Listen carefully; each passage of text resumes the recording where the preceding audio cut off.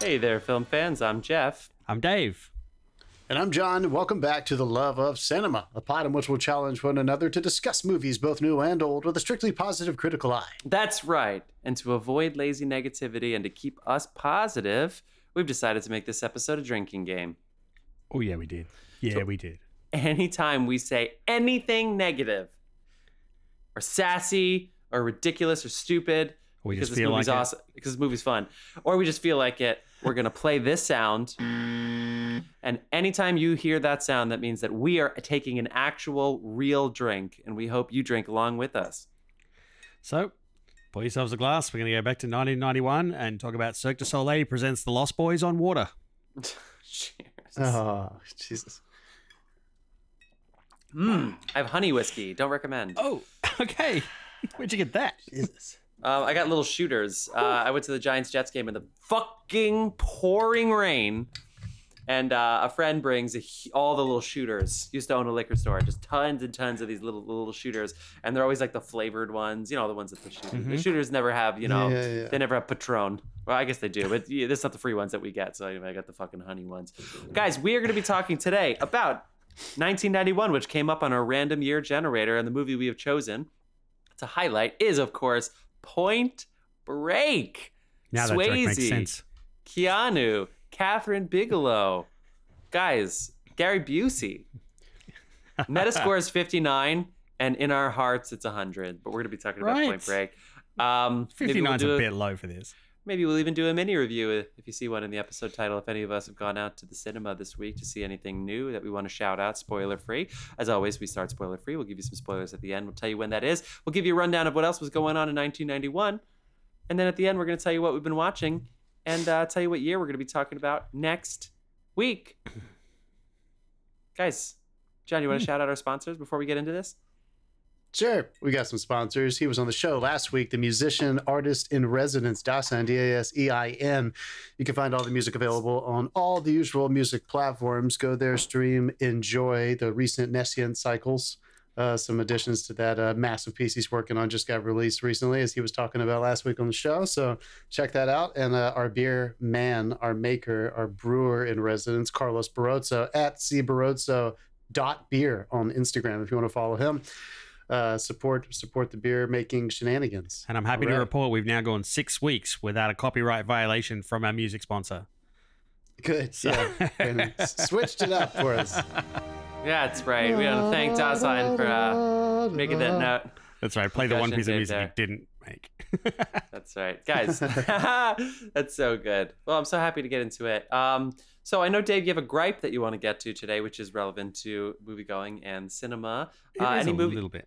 Any movie reviews we want to get to, too, to hype up for our listeners? I I didn't got a make it mini this week. review. All right. Let's do You mini. did not go see it? Nope. Jeff, did you see anything? Not this week. Next week, I'm definitely going, but not this week. All right, I'll go first. Go ahead. I'll do mine then, and then you guys can gripe. Okay. I went and saw. We were trying to go see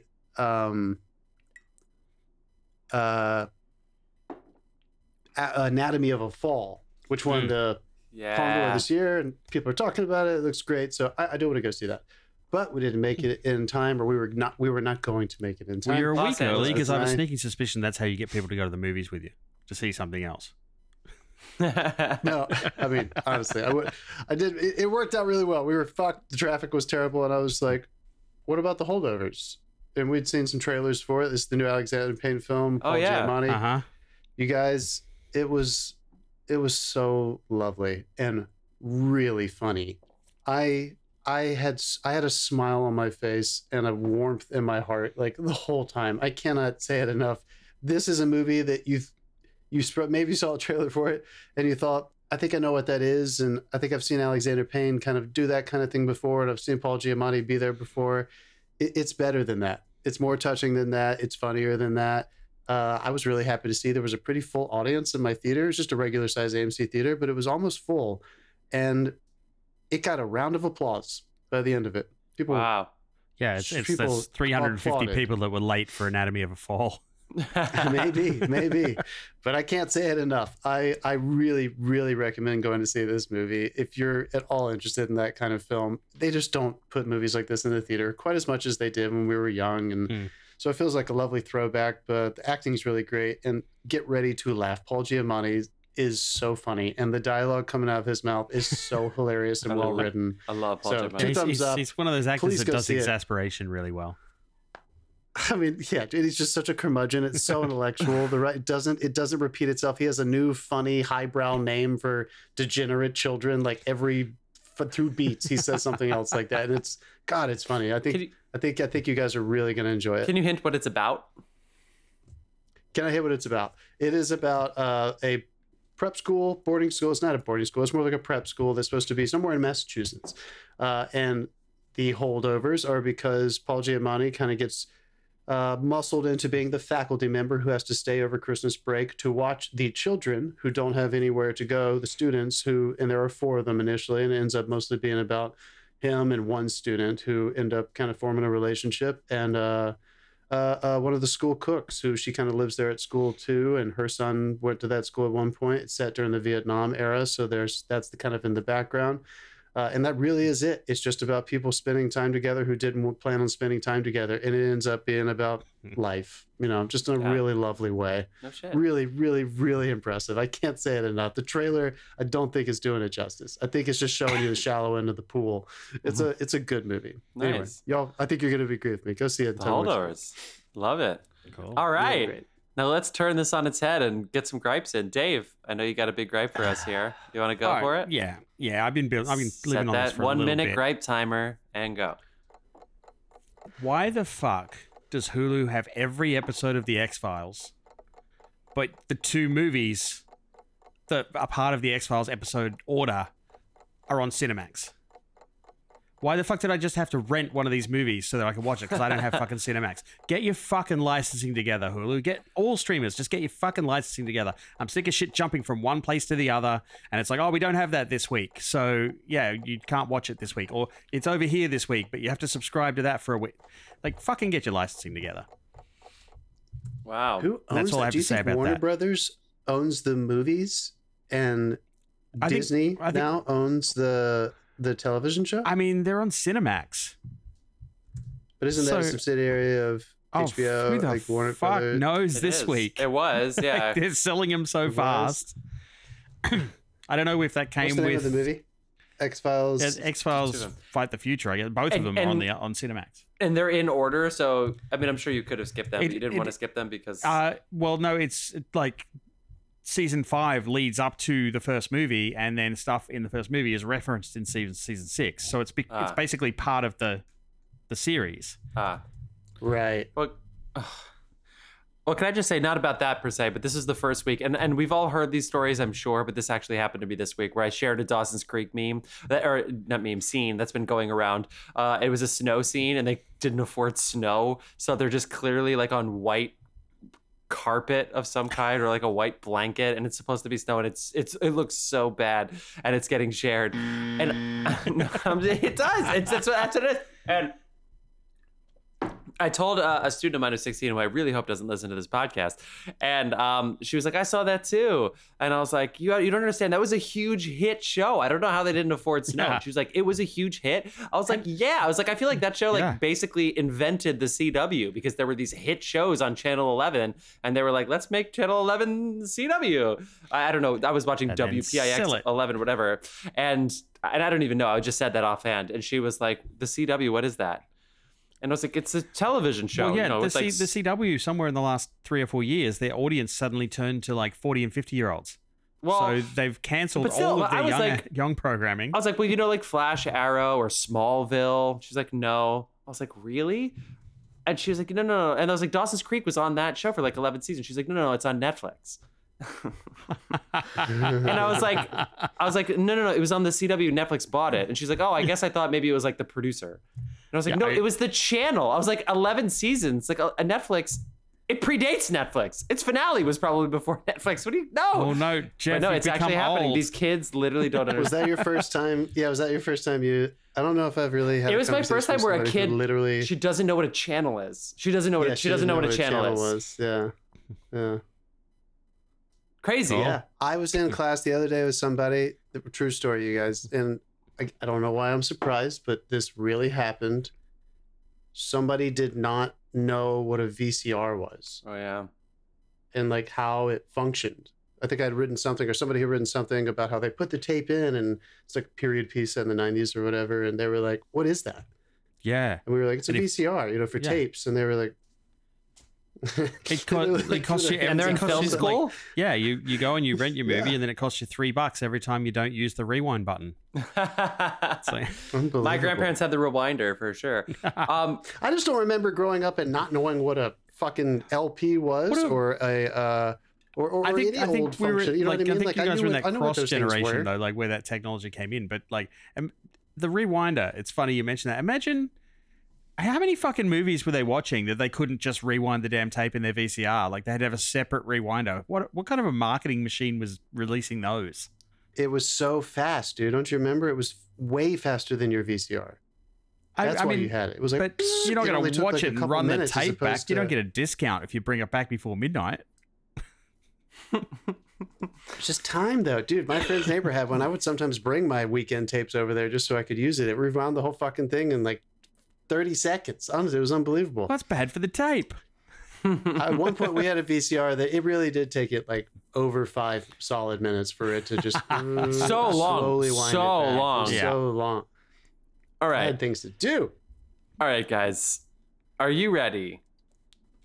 The human Speaking of a movie that I definitely saw on tape the first time. guys, the human spirit is still alive.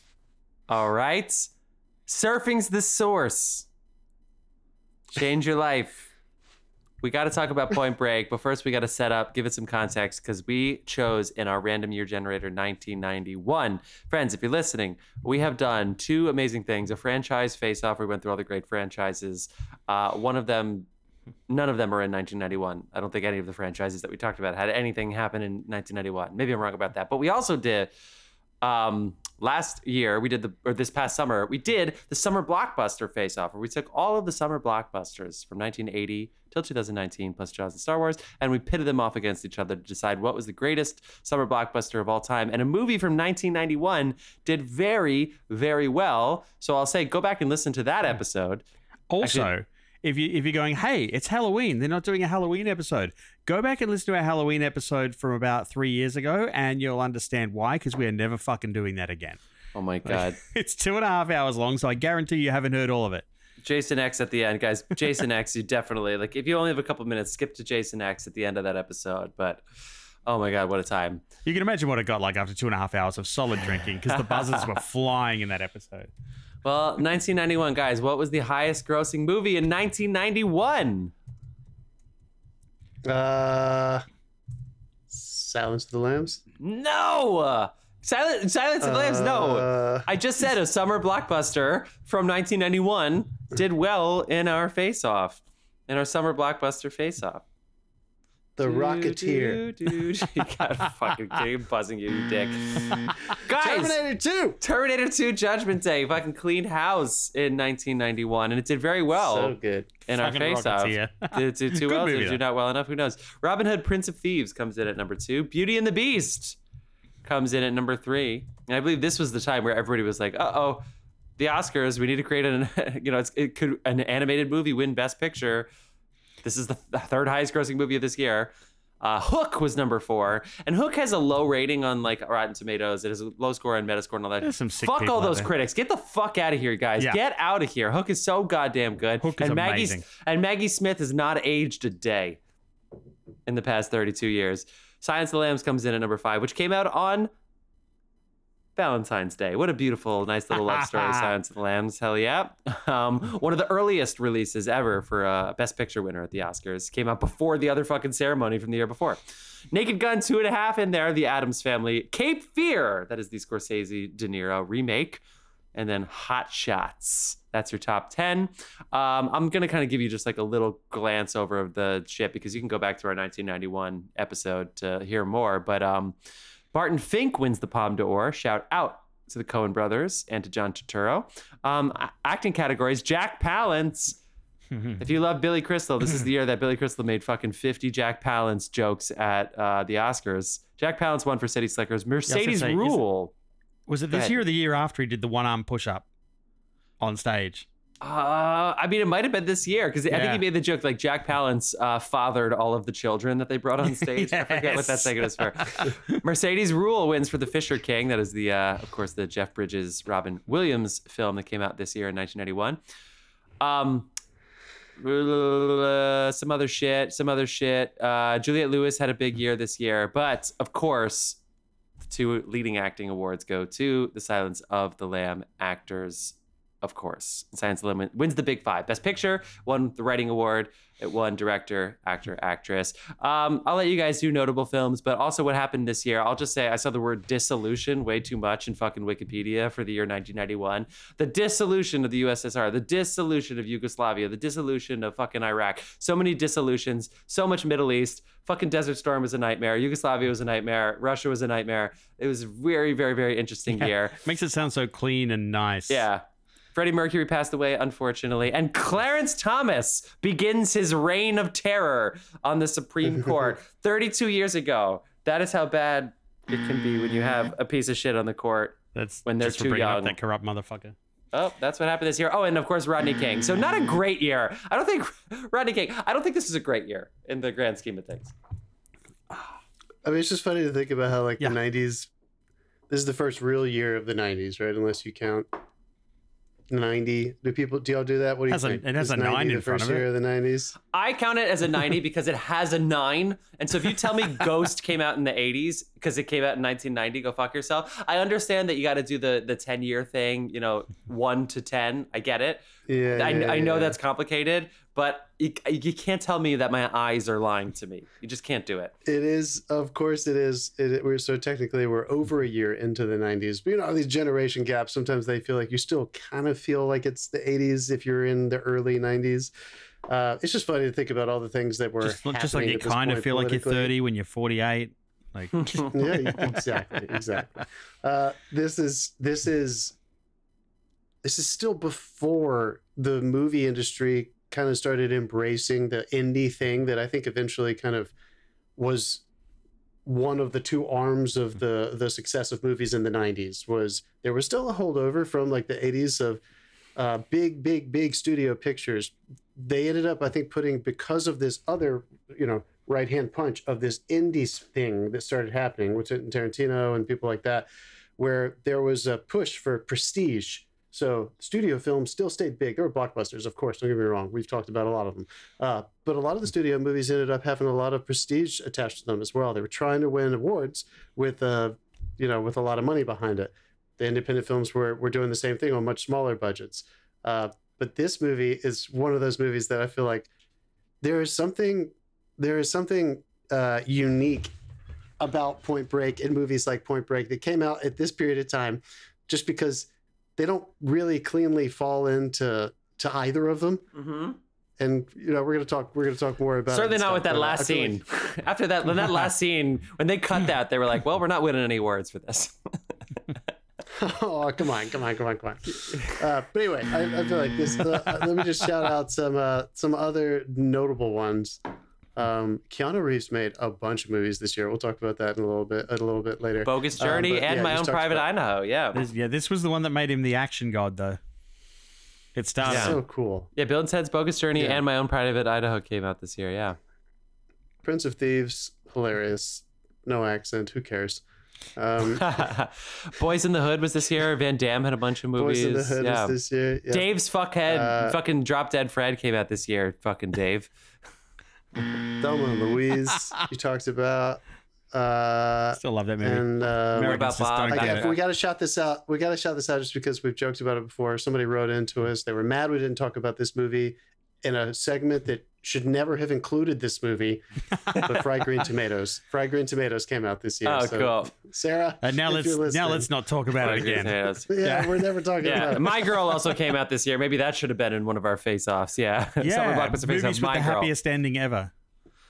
Ernest Scared Stupid came out this year. I was at Halloween party last night, and somebody came as Ernest, and I gave him a high five. And Yep. we talked Toy about Ernest Soldier, Scared Stupid. Slacker. So Linklater's on the scene. Guys, I didn't see New York had a weird because it was 80 degrees on Saturday, the Saturday before Halloween, and then today was fucking pouring rain. But I really didn't see a lot of costumes out and about. I feel like New York is Really? I feel like Halloween is like dying a slow death in New York. Dave, do you disagree? Really? Yeah, I was on the subway after my show that finished at like 10:30 last night.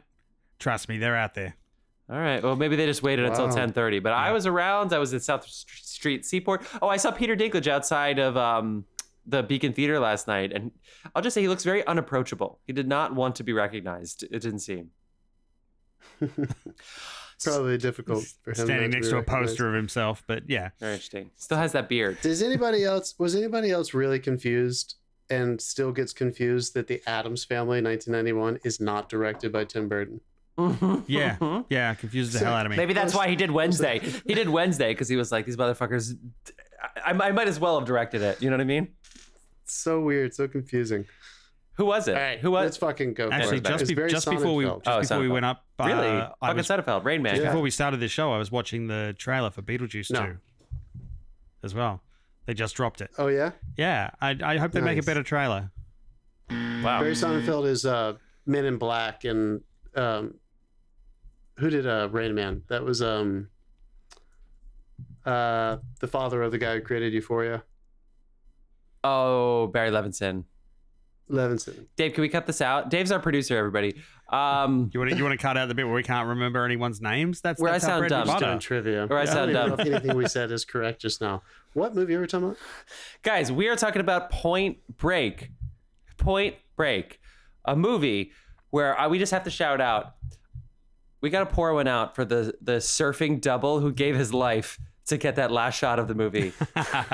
God, if there really was somebody riding that wave, that person is long gone. And you know what? They got a really good shot in the movie. And so I hope their family is well Are you kidding? paid. It was off the coast of Oregon. It wasn't that big a wave. What? Well, then Catherine Bigelow is the best director of all time because I saw the movie White Squall and this fucking wave was bigger than that. And I'm going to be honest with you guys. I'm going to be straight up. I have never seen this movie all the way through until this weekend. And the reason is, and this is just how it goes, this is in the Cable Movie Hall of Fame where it was on all the time. So you start watching it halfway because you see Keanu in a bank robbery scene. Or you see John C. McGinley, the guy from Scrubs, fucking saying some of the most iconic lines I've ever heard in any movie of all time. Lines I've heard other people say, and I was like, I didn't even realize that came from this movie. I have to keep watching. You see Gary Busey in a scene with Keanu Reeves, and it just makes it's almost like the Johnny Depp, like Al Pacino scenes. It's like almost all of these greats. It's like, no, Busey and Keanu did it the best. They are the best buddy cop, senior, junior, like version of all time with the fucking shit they did off the fucking waves. Come on. But you know why this movie's good, guys? It just makes sense. Why? It just makes sense. It makes Yeah. sense. When something makes sense don't that overthink shouldn't it. make sense. Yeah. What if the bank robbers are surfers? That sounds stupid. Why?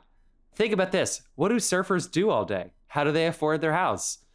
How do they pay? What if they rob banks and then they can just surf for the rest of their life? Oh, and what if they have a vision and a purpose for society too? That's a movie. I mean, it's that simple, guys. That's a fucking movie. That's it. That's And they all made it. I need. That's all I need. Start with the FBI and then just put them off to the side. It's great. Yeah. So I'm gonna give you So the. you're starting. You liked it. No, you liked it. Keep going. Do I even need to do the IMDb description of this movie? An FBI agent, Keanu Reeves, goes underground to catch a gang of surfers who may be bank robbers. I think that's the only thing about this movie is that the suspension of disbelief, the thing that is required is you have to know that Patrick Swayze's the bank robber. Because for a while, there's all this FBI stuff, and then out of nowhere, it's basically the Karate Kid, where Keanu Reeves becomes a surfer. He has never surfed before. He basically has a foam board. And then all of a sudden they're waking him up at 5 a.m. to go ride the biggest waves of the season. Like, you just have to go through that and you have to yada yada that. And the only way this works is if Patrick Swayze's, you know he's Reagan or Dick. You know he's one of them. He's probably Reagan. You know it. That's the only way this works. Even when the raid happens, they're raiding the house, and it's like the other group. But I think you knew it when it came out too. They market this movie, yeah, with him knowing it. So there's no way you don't know it. So it is one of those where you're having fun waiting for Keanu to figure it out. But it's funny. 40 minutes. I mean, he figures it out in like 46. Even the opening montage, it's just surfing, and it's beautiful. It's awesome. They're shameless. They're just like surfing, but looks like 1991. It probably looks so good on VHS. It just looks like 1991 surfing. And then Keanu is doing his John Wick training. He's doing it, but in 1991, and it's pouring rain there. And so nice, beautiful surfing weather. Keanu Reeves in the water shooting some fucking cardboard. Beautiful surfing montage. Guy hitting a tube. And then you have Keanu Reeves rolling in the mud, shooting some cardboard. And you're like, what the fuck is going on? And you're like, okay, I just need the setup because we know what's going on. Keanu's going to surf. This is how movies in the 90s started. It started with a nice, relaxing scene and then just plunged you into something. I think the preface of this is great. Dude. And all the stuff we did, knowing that T2 came out this year, 1991, the Rodney King thing happened this year. But LA has always been huge. Hollywood has always been huge. But this is a culture of LA. The Sean Penn, Nick Cage culture of LA that everybody cared so much. The Malibu culture, what's going on in the streets. Boys in the Hood came out this year, right? People wanted to know more about the city. The two is like, I know this wasn't number 2 in the box office, but in the grand scheme of things, this is way up there. This was the time for LA. Go to the reservoir, show people all over the world, just have a fucking chase scene in the reservoir. People are shooting guns in the reservoirs if that happens all the time. Like, this is the time for LA to be alive. I just thought it was like the timing of this movie was probably perfect. That's the thing, because by the time they hit the 90s, they're like, fuck, which bits of LA haven't we shot? We need something new. Of course. I can't believe Ghost was the number 1 movie of the year. They finally got access to the reservoirs, and then they used them all the time. Who wants to go next? But this is the first time I'd seen it all the way through, and I had such a fucking fun time. The Rotten Tomatoes score is higher than the Metacritic score, so I'm sorry I led with that. But it has mediocre reviews, and it's like, get the fuck out of here. This movie's just so right for the time. It's just so right for it. John C. McGinley's lines are so good. Wait, last thing I'll say, Dave. Last thing I'll say. In the first 5 minutes of this movie, and again, we know now in the future, we're going to leave the FBI. We're going to leave it. But it starts out with all FBI. And in the first 5 minutes, you have a couple of these lines. Let's get a couple of good ones. Sir, I take the skin off of chicken. That's my favorite line in the whole film. You're young, dumb, and full of cum. I guess we got an asshole shortage. Welcome to SeaWorld, kid. LA's changed a lot in 22 years. The air got dirty, the sex got clean. That's in the first 5 minutes. You just fucking rapid fire these lines. I mean, that is unbelievable. Well, the asshole shortage one was sets Keanu up to be likable as well in the first 5 minutes of it, because his response is gold. And the fact that he's just stolen a donut, and he's like, I love these. And he's like, yeah, well, maybe you got sent out here because we have an asshole shortage. And he says something along the lines of, doesn't seem so, under his breath as the guy walks off. You straight away, because that guy's such a dick, you're like, yeah, I like him. He's cool. And it kind of endears you to that character as he goes down the path he goes down. But, yeah. John, what do you think of this? Oh, you're kicking it over to me? What'd you think? You're just throwing it out. I thought it was fucking great. I always think this is great.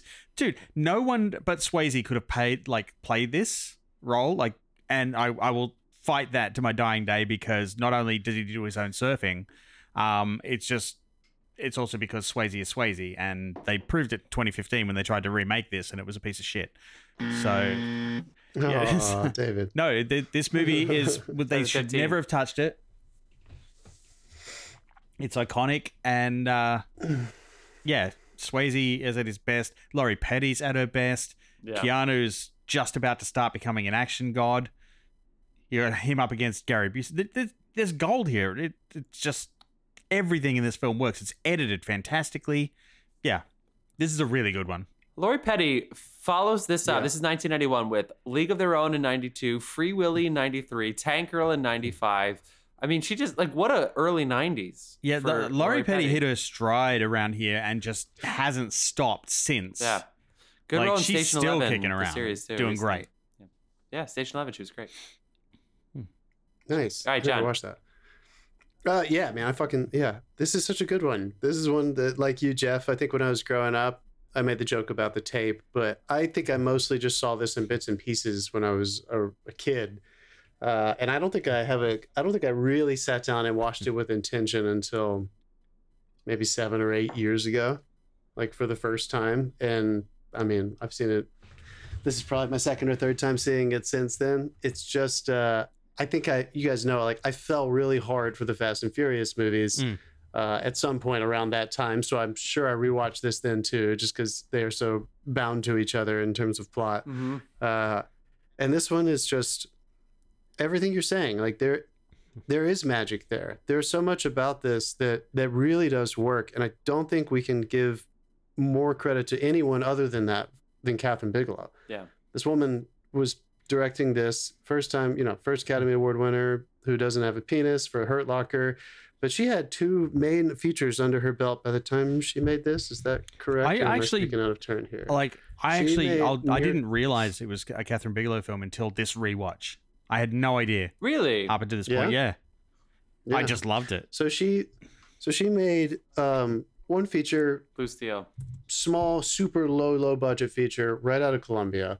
Willem Dafoe is in it. And then she made Near Dark in 1987, which is her first one that we all probably have heard of. I think a lot of people did not see that, but it's a vampire film, another Willem Dafoe. I've seen Near Dark. Then she makes Dave's laughing. Yeah. And then she makes Blue Steel, which is like a cop thriller with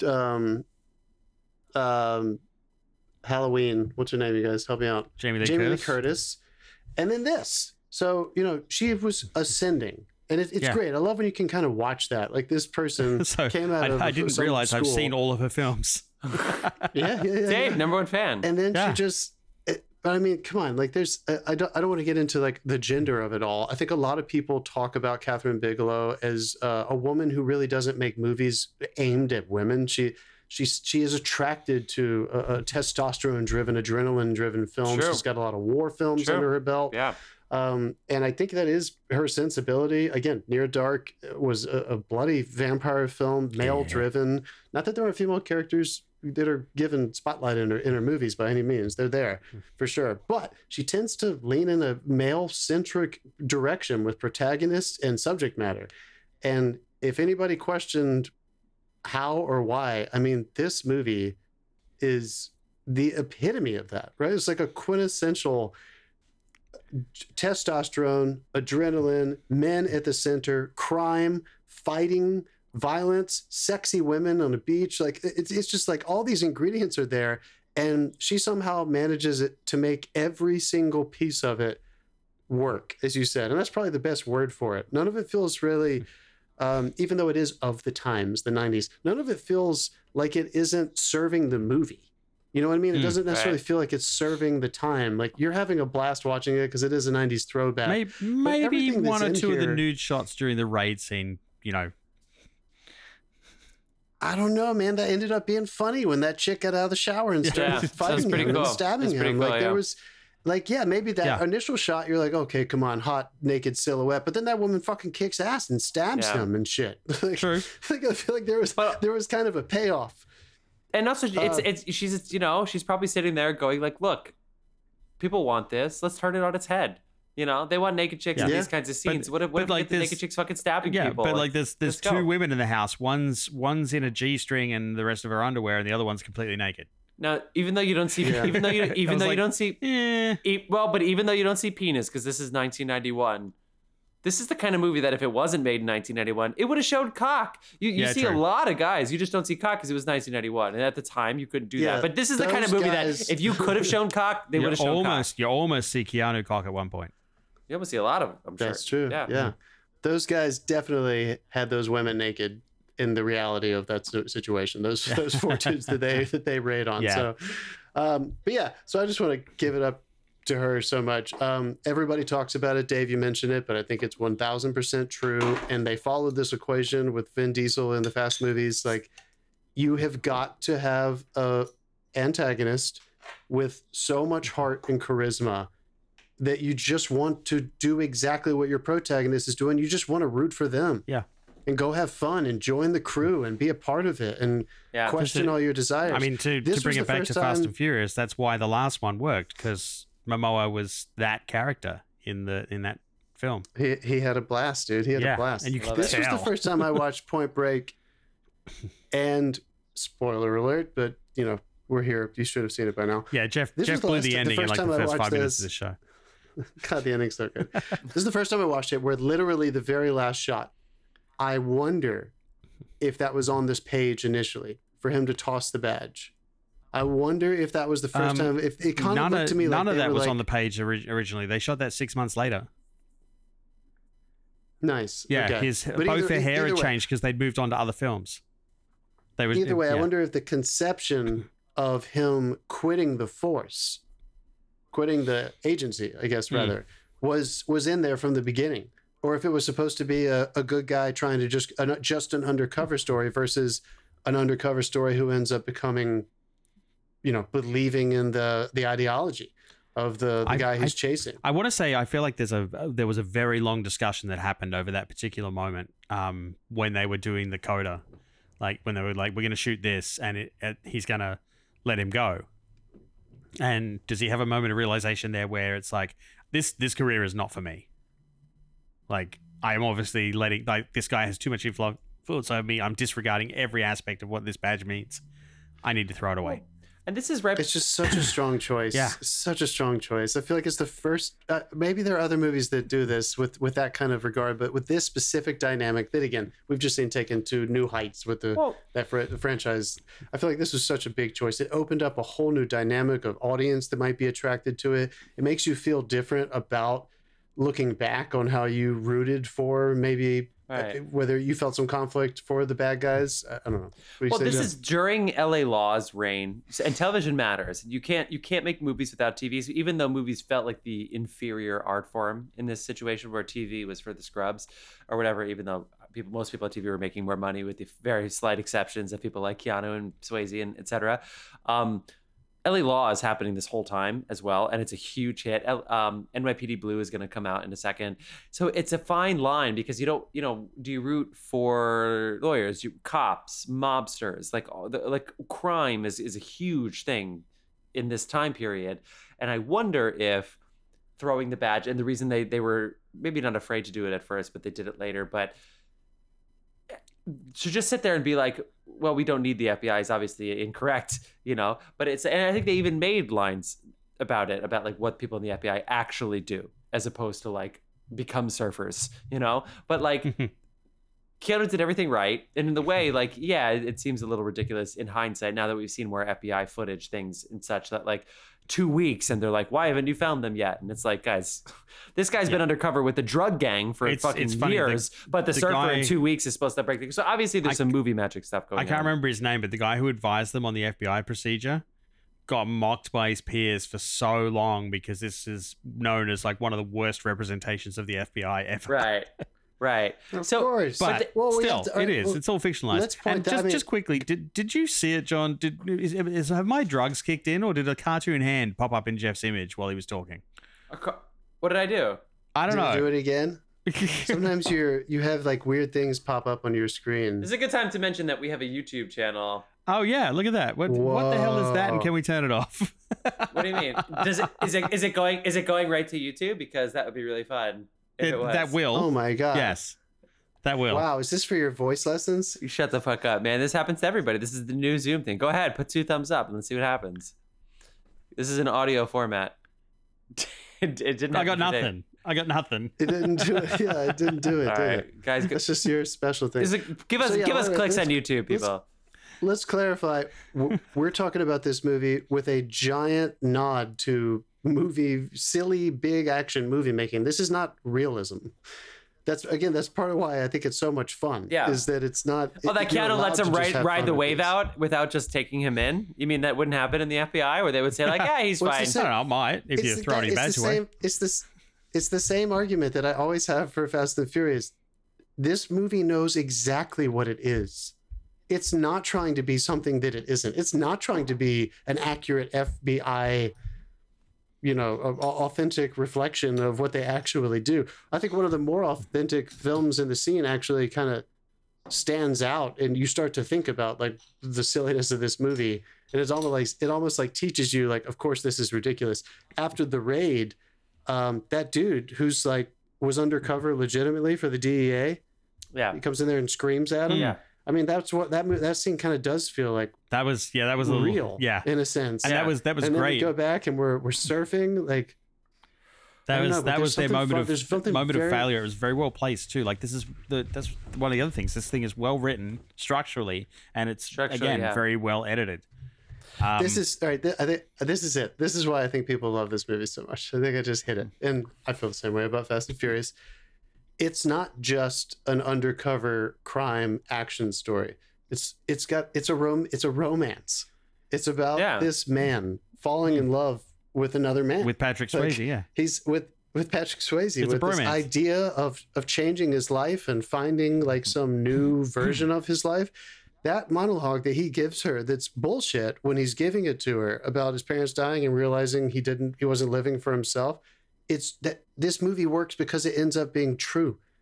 Like, he is not living who he wants to be yet. And as soon as he declares those words, we're just hoping, and we know it's going to happen because it's a very Hollywood movie. Yeah. You're like, I cannot wait to watch him realize that he actually does want to be this person. Like, that is so romantic. Well, and there's something so accessible about it. You talked about both the writing and the editing, and they kind of go hand in hand, especially with the writing, because I imagine, by the way, Patrick Swayze's moment, all of the moments with the relationship, the love triangle, is so well done, and it's so deep in a way that like very few movies play the love triangle where the guy clearly still has a connection to this person, but also understands the way life works and moves on. And it's really, really interesting when he sees her with obviously having slept with him, and he goes like, come on, we're going to go catch some waves. But just with his look, you get all the backstory and everything, but the texture of, because we know they're robbing banks and they're not taking the vault. And it's partly, and it's pitched as a practicality thing. It's a time thing. They don't want to go, even though the vault could double, triple the amount of money that they make,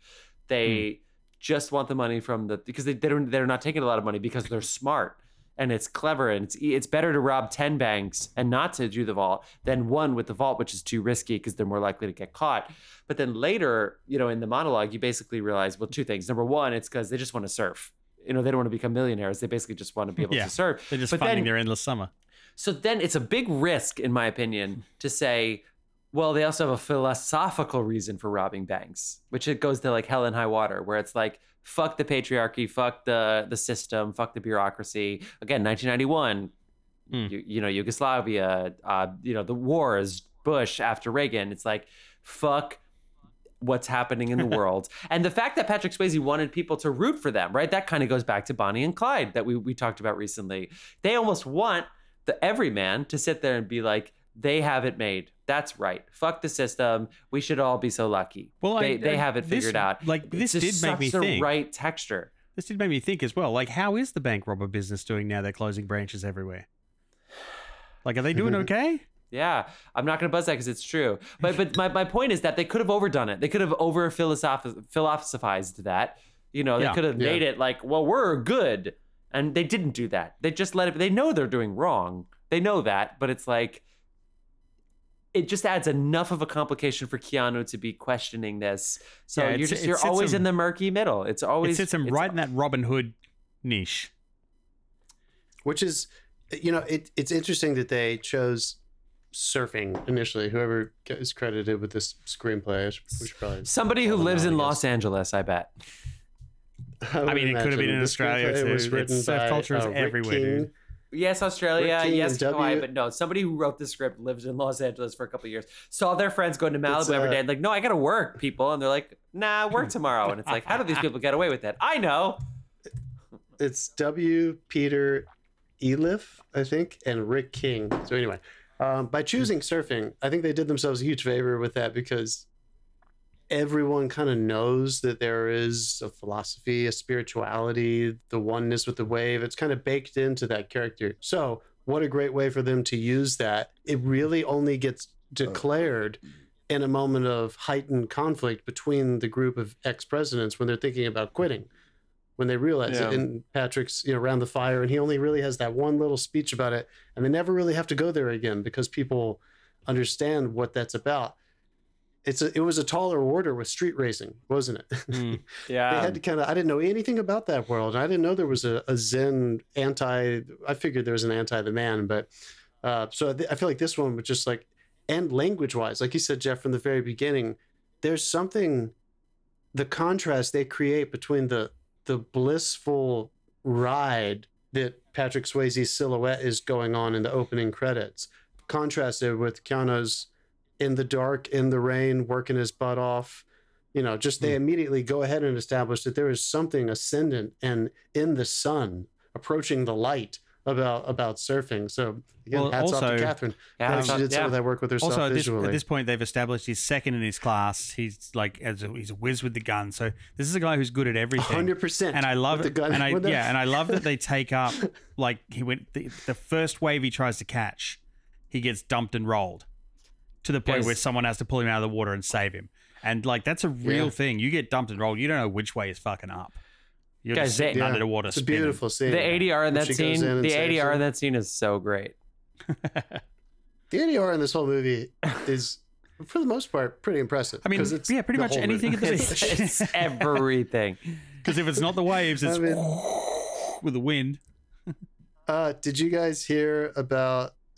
Did you catch when Keanu's like, I think it's back there at Patrick's Roadhouse? Did you hear when he refers to? I did not. I missed that completely. It's like a mile marker, and they talks about Patrick's Roadhouse, and he says it. Oh no, I missed it. I think. Pretty good. All right, let's talk about the man, Gary Busey. He's fucking. How good is he? Incredible. He's so alive. Yeah. I mean, like he's so kinetic, respondent, and I think one of the best examples of this is when you see actors playing a role in a movie where they have to act. Yeah. When Keanu and Patrick are first fighting up those bullies who they end up doing the raid on. Bullies.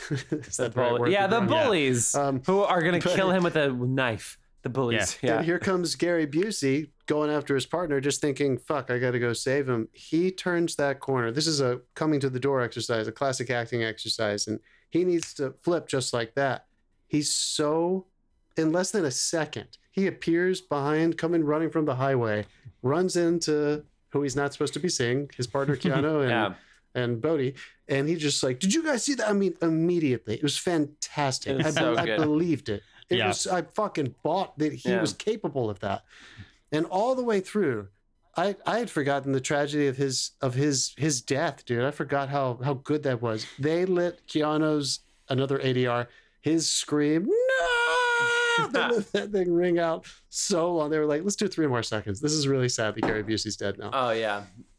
God, it's so fun. The way he did the raid as well is basically like, of course he said Fido, right? Fido. What was the name of the dog? Was it Fido? Oh, I can't remember. God, he's so good. He comes around that corner, tucking his wire in. He's already.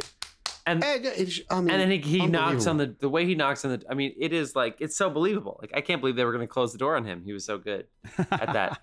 I feel. Did he have what happened? Did he have a head injury, or did something happen to him that Gary Busey between Point Break and Entourage? You mean when he became the caricature of himself? Yeah, I thought something happened to him. Either way, really, really tragic. I don't know I don't know what happened, but man, he was so alive. Every time he pops up in those 80s and 90s movies, it's just a gift for supporting roles like that. We're talking about. There's so many good lines out of the Scrubs, dude. On the page, that's funny. But I mean, these performances they're just so well cast. The ex-presidents, I mean, the way she stages that opening bank robbing scene, it sets up like the dynamic of their group so well. They're just having so much fun, yet they're still so incredibly efficient. And I think there is something to be said about the drama of this movie being as successful as it is, despite the fact that we're all watching an action movie and we're very aware of it. One of the best foot chase scenes ever. Oh, yeah. That ends on a magnificent close-up of Patrick Swayze and the Reagan mask. Yeah. It should be a silly shot. and they punch in like 3 fucking times until you see those hazel eyes, and you're just the like, intensity coming out from under that mask is just so dramatic, dude. So beautiful. It's beautiful. It's emotional, and I mean, Johnny Utah firing into the air like famous scene. So famous when he fires into While the we're air, talking about cinematography, there was one scene that did irk me a little, and that's when they're walking just after the incident at the beach, and they're walking back to the car, because whoever was on follow focus was focusing to the car, using the car as a reference point for the focus, and I'm not sure if it was because of the lens structure or what, but both of them were out of focus for almost the entire length of the shot. And I'm just like, if you're doing a 20-second shot, just like reshoot it if it's out of focus. They had the wrong first AC that day. It's a substitute. One cool thing about the car scene though is that when the ex-presidents get a new car, it means that the FBI agents can shoot out the rear windshield. Yeah, again. first thing to go. It's like, how good is it in a chasing movies? You don't shoot anybody or the tires. You shoot that rear windshield. They get a new car. You get to do it again in the same sequence. It's awesome. Yeah, I did love the cinematography in this though, because like the gasoline. Yeah. Like all of the cinematography in this, apart from that one shot, which I was like, you know what, fine, everybody gets one. Everything was fantastic. Like it has everything. They've got like water photography. There's action photography. At one point, that chase scene that you mentioned, they're running through a house with the camera. Then there's aerial photography, and I have a lot of respect for jump camera operators, because it is it's very, very hard to frame a shot and shit your pants at the same time. Dave, this guy shot a bunch of great shit. His name is Donald Peterman. He did Men in Black, Get Shorty. That makes sense. Flashdance. Oh, Jesus. Cocoon. That's a body of work. A whole bunch of... One of those... I've seen his whole body of work as well. That just, he's just existed in Hollywood. Yeah. Probably just a hired gun, and this guy can just fucking bring it. I loved the handheld shots when they're running in that tight alley. Yeah. Yep. And they kind of start to float. That is really fucking hard to do. Guys, Reagan threw a dog at Keanu. I mean, you got to get a good cinematographer to do it. He threw a dog at him. That was so funny. All right, so I do want to bring up what I think is, it might not be the only one, but for me it's not a plot hole, but I want to know if you guys are thinking what I'm thinking about it. If there was an implication to it that I don't think that is ever talked about, and they were just hoping the audience, we can trust them. Why do they choose to go into the vault that one time? Yeah. Why would he do that? Good question. Well, he was obviously spiraling. So without him doing that, he's spiraling. But without him doing that, theoretically, they would have gotten away with it. Yeah. And I think they would have left Keanu there, and he would have gotten arrested, and they would have been on their merry way. So every time I get to that part in the movie, I'm always like, I don't know if they earned this 1,000%. We might just be given a little grace there. And I sometimes wonder when I'm watching this, are we supposed to think that now Patrick realizes I can't do this again, so I need to steal more now because we're not going to be able to keep doing this? That definitely is on the table. I think it's definitely the case, because he even makes a point of saying, like, we've done this 30 times and they can't touch us. And then suddenly they get caught and someone gets shot, and like it's. I think one thing that clouds the water for me a little bit there, and I'm not mad at them. I love the ending that, Dave, you said that they ended up tagging on. I think it's a great scene, a great death, great catharsis for everybody. But because of that ending coda, their wonderful scene, just a couple of lines long, a lot of white space on the page. You got to go really down. He's like, I missed you a week in Fiji, and then I missed you in blah, blah, blah. And they're making him seem like he's alive and moving through the world and unattainable and a criminal on the run, like successfully. Yeah. I think because of that, it does kind of make you think, like, he just seems like he would be able to earn money other ways. He would be able to steal another way. They did such a good job of mythologizing his ability. But the thing is, the way he knew how to do it relied on having other people around him, and he lost his whole crew. Yeah. But what I think, here we go. This might be another. Was it him that put the knife in that last member in Mexico? But he doesn't need a lot of money, though. So they don't need a lot of money, so he could have done something. This might be a fun equation thing. This might be a fun equation thing when you're making Hollywood movies like that, though, where like there's a certain level of expectation. I'm not saying we don't want our stories to work. They're the best when they work and when they're justified. But if he had not done that and gone to the vault, the scene that follows, the sequence is so dramatic and heightens the stakes so much when that off-duty cop draws his gun, that if they had not had some reason to get to that place, then there would be no aftermath, and the stakes would have been much lower as they were trying to just get back to Tyler and trying to get to Mexico. If everybody had not gotten shot, I mean, that shootout is emotional, dude. That is emotional, especially the first not shot only fired. Like Keanu's him. arrested. I love that. Like he's arrested at that point. So he's that punch out by Gary is fantastic. Yeah. Out cold. Scrubs dude is on the floor, blackout. It's so funny. Anyway, I think point break, you guys. Point break. Yeah. I mean, hey, What the a ride is film. over, Why don't you astonish me, shitface? I've been in the bureau since you were still popping zits and jerking off to the lingerie section of the Sears catalog. Sears catalog. That's such he definitely had a few. I've been in this agency. What did he had another one to Keanu? He had said that to him at the beginning. Man, they don't make them like they used to, guys. There's something about this. Yeah. We're gonna be meat waffles. What movie can say something like we're gonna be meat waffles? We say that as well about awesome. Like when we watched Roadhouse, we said that again, and I think it's just something about Swayze. And you've got Swayze and Busey in the same film, and then you throw in an up and coming action star like Keanu. It's like you can't miss. There's too much. I just love because how little. No matter what group you're with, there's an absolute live wire in it that's like owning their scenes and doing great work. So even like, don't you think it's great? Don't you think it's great that?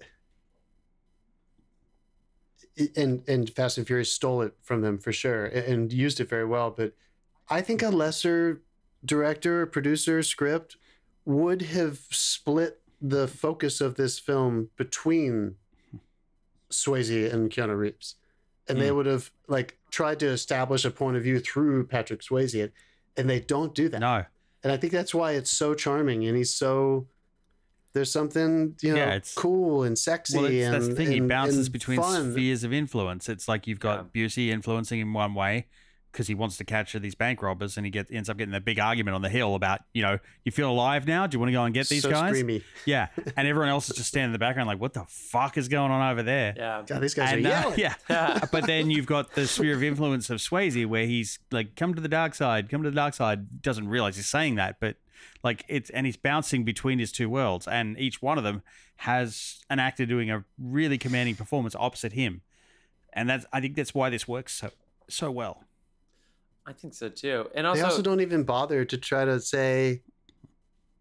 They don't even bother to try to justify any kind of like physical reason or tangible reason why Swayze and his crew would need to do this. Like, they're white, they're men. Yeah, they could be living. Yeah. And you never see the money. We know they can afford. By the way, what did this do more for?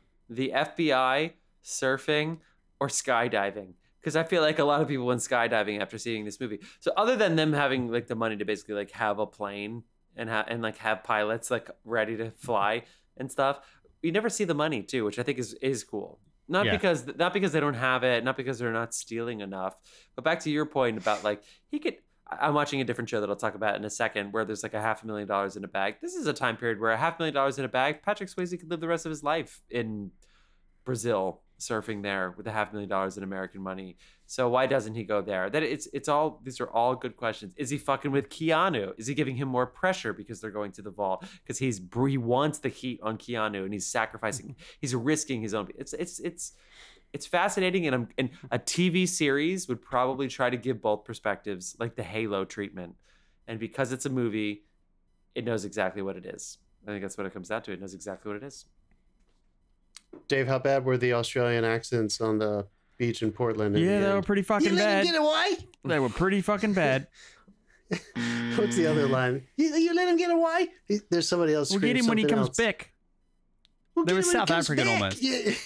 They're back. He's not coming back.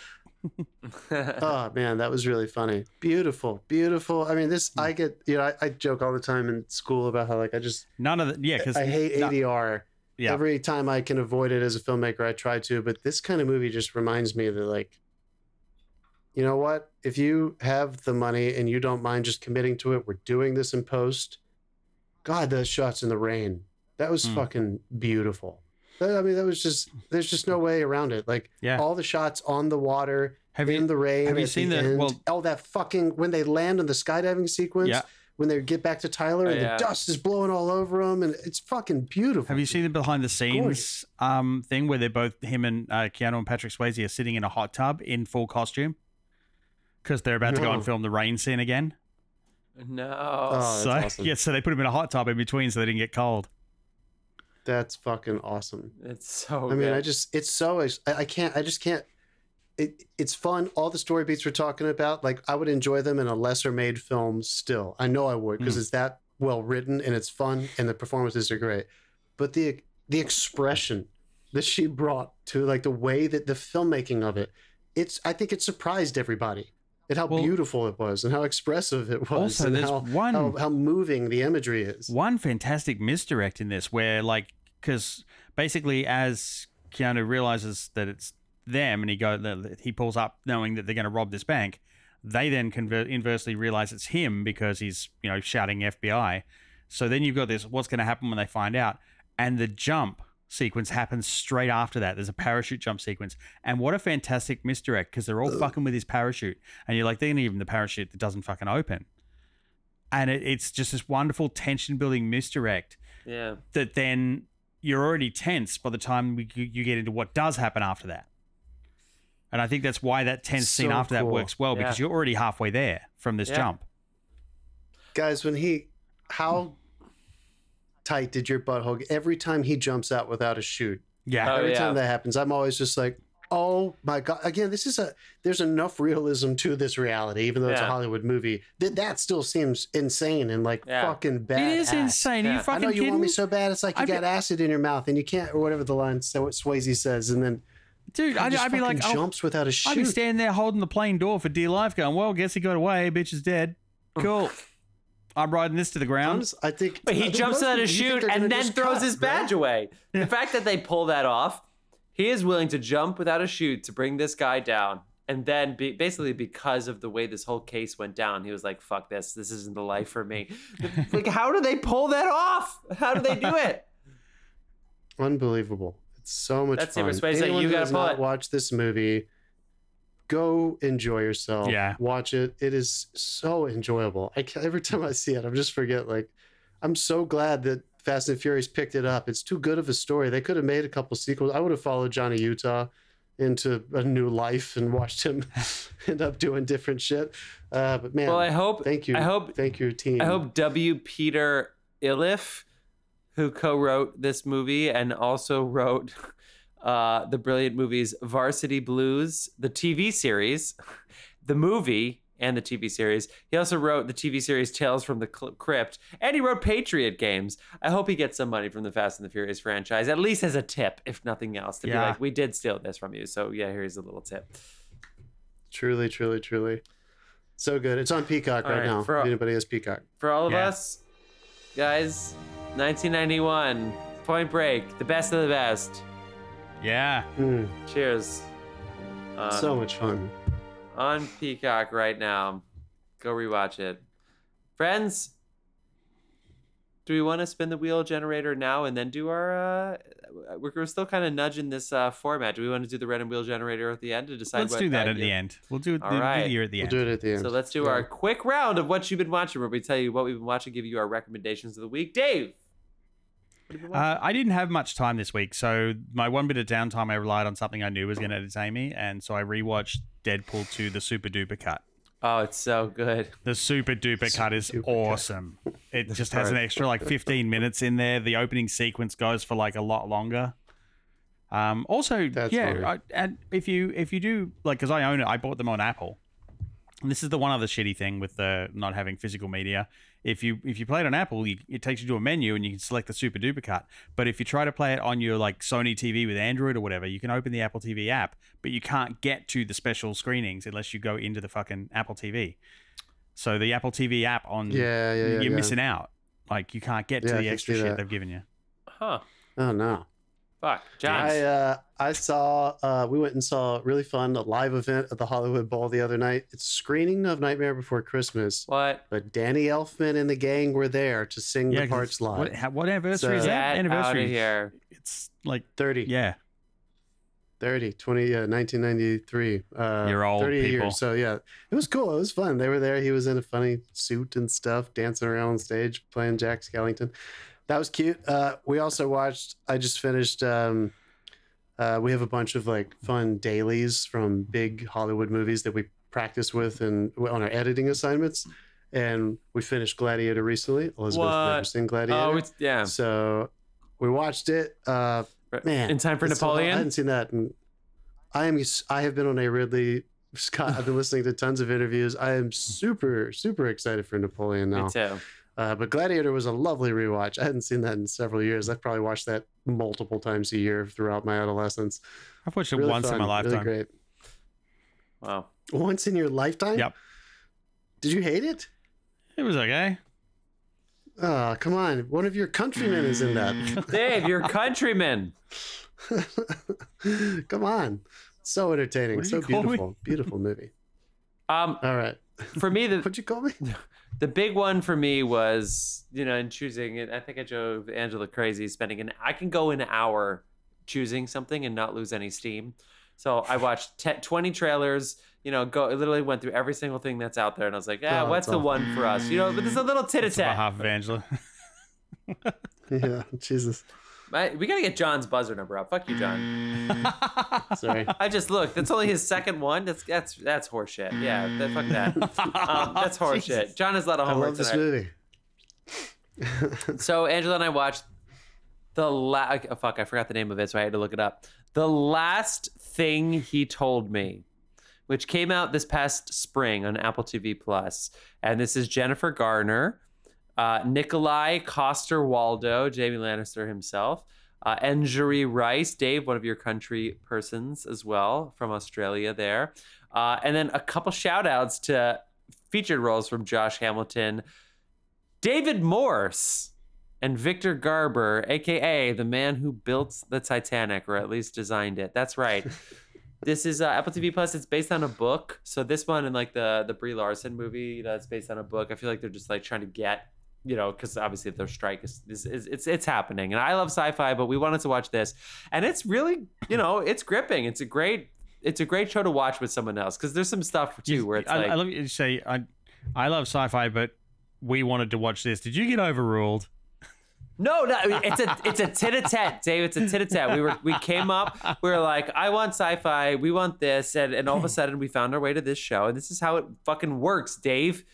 And I'm really happy because there's a couple of things, like they're trying to run away from people, and it's like they're fucking running in public, like scrambling and squilling their arms. And sometimes it's good to turn to somebody and be like, I don't think that's the best way to hide in a crowd. You know what I mean? Sometimes it's good to say stuff like that, but also still say like, I like the show. Oh, people are stalking their house and they go outside to have nice, intimate conversations where they're yelling all over the plot, knowing that people are in the vicinity, but still, like, it's tense. And I'm very curious to see what happens. So I'm one episode away from the end. The Last Thing He Told Me. Fuck you guys. Can't wait to talk about what we're going to do Apple next week. TV. Did anybody ever watch that Idris Elba plane hijacking show on Apple TV? That was supposed to be really good. Chris I and haven't Andy yet, liked no. it, but Chris and Andy liked it but didn't love it. The reviewers I listened to. Okay. So I was like, okay. All right. All right. Random What year fucking generator. year What are are we we talking doing? about? All right, let's find out. Next week. Sound effect. We're going forwards. 2008. Oh, very It's good. a Slumdog Think of Millionaire anything that year. came out in 2008. The Slumdog Millionaire year. Milk, the wrestler. Was this Okay, is that's- Thor? Was this You know, Thor I've never year? seen The Wrestler. It's The Milk, wrestler's good. wrestler. The wrestler's good. Milk won best screenplay. Sure. Sean I've seen Penn. Milk. Sean Penn beat Mickey Rourke. That's why you say that. Dude, twist my arm. We can do Milk. Love that movie. Milk's Gus good. Van Sant. Gus. Stay tuned, folks. We will announce on the socials. But, Yeah, it takes a us lot of 4 good- days to good fight ones this out. this year. Is this The Reader? Is this the year of Kate Winslet? The Reader. coming in? Oh my God! It might be because Hugh Jackman at the Oscars. The Reader. I did not see The Reader. Oh, Twilight came out Is this that- year. Iron Man. I thought it was Thor. Oh, it's is Iron this- Man. Iron Man came out this year. Was 2009 when he hosted and he did that wonderful? Yeah, the I'm total- Because of the recession. yeah, the you know, we total don't have budget a cut. Yeah. Cloverfield, Oh, that's so Wall-E, Dark Knight, of course. We talked about the Dark Knight already a little bit. Oh shit, Dark Knight. All right, well, friends, you're gonna have to. Oh, Indiana Jones and the Kingdom of the Crystal Skull was number 2 at the box office. Wow. See if we I choose think that anyone's movie. liver can take that. Hancock, Ouch. Quantum of Solace, Chronicles of Narnia. No, Tropic Thunder. Chronicles of Gnarlier, dude. Four Weddings and a Funeral. Oh, never mind. Forget I said that. In Bruges. In the right fucking one. Bruges. All right, guys, I can't wait to decide what movie we're gonna see. We're gonna talk about, but we're gonna let you go for now. We're gonna let you go. Bye, folks. We're still here. See you later, film fans.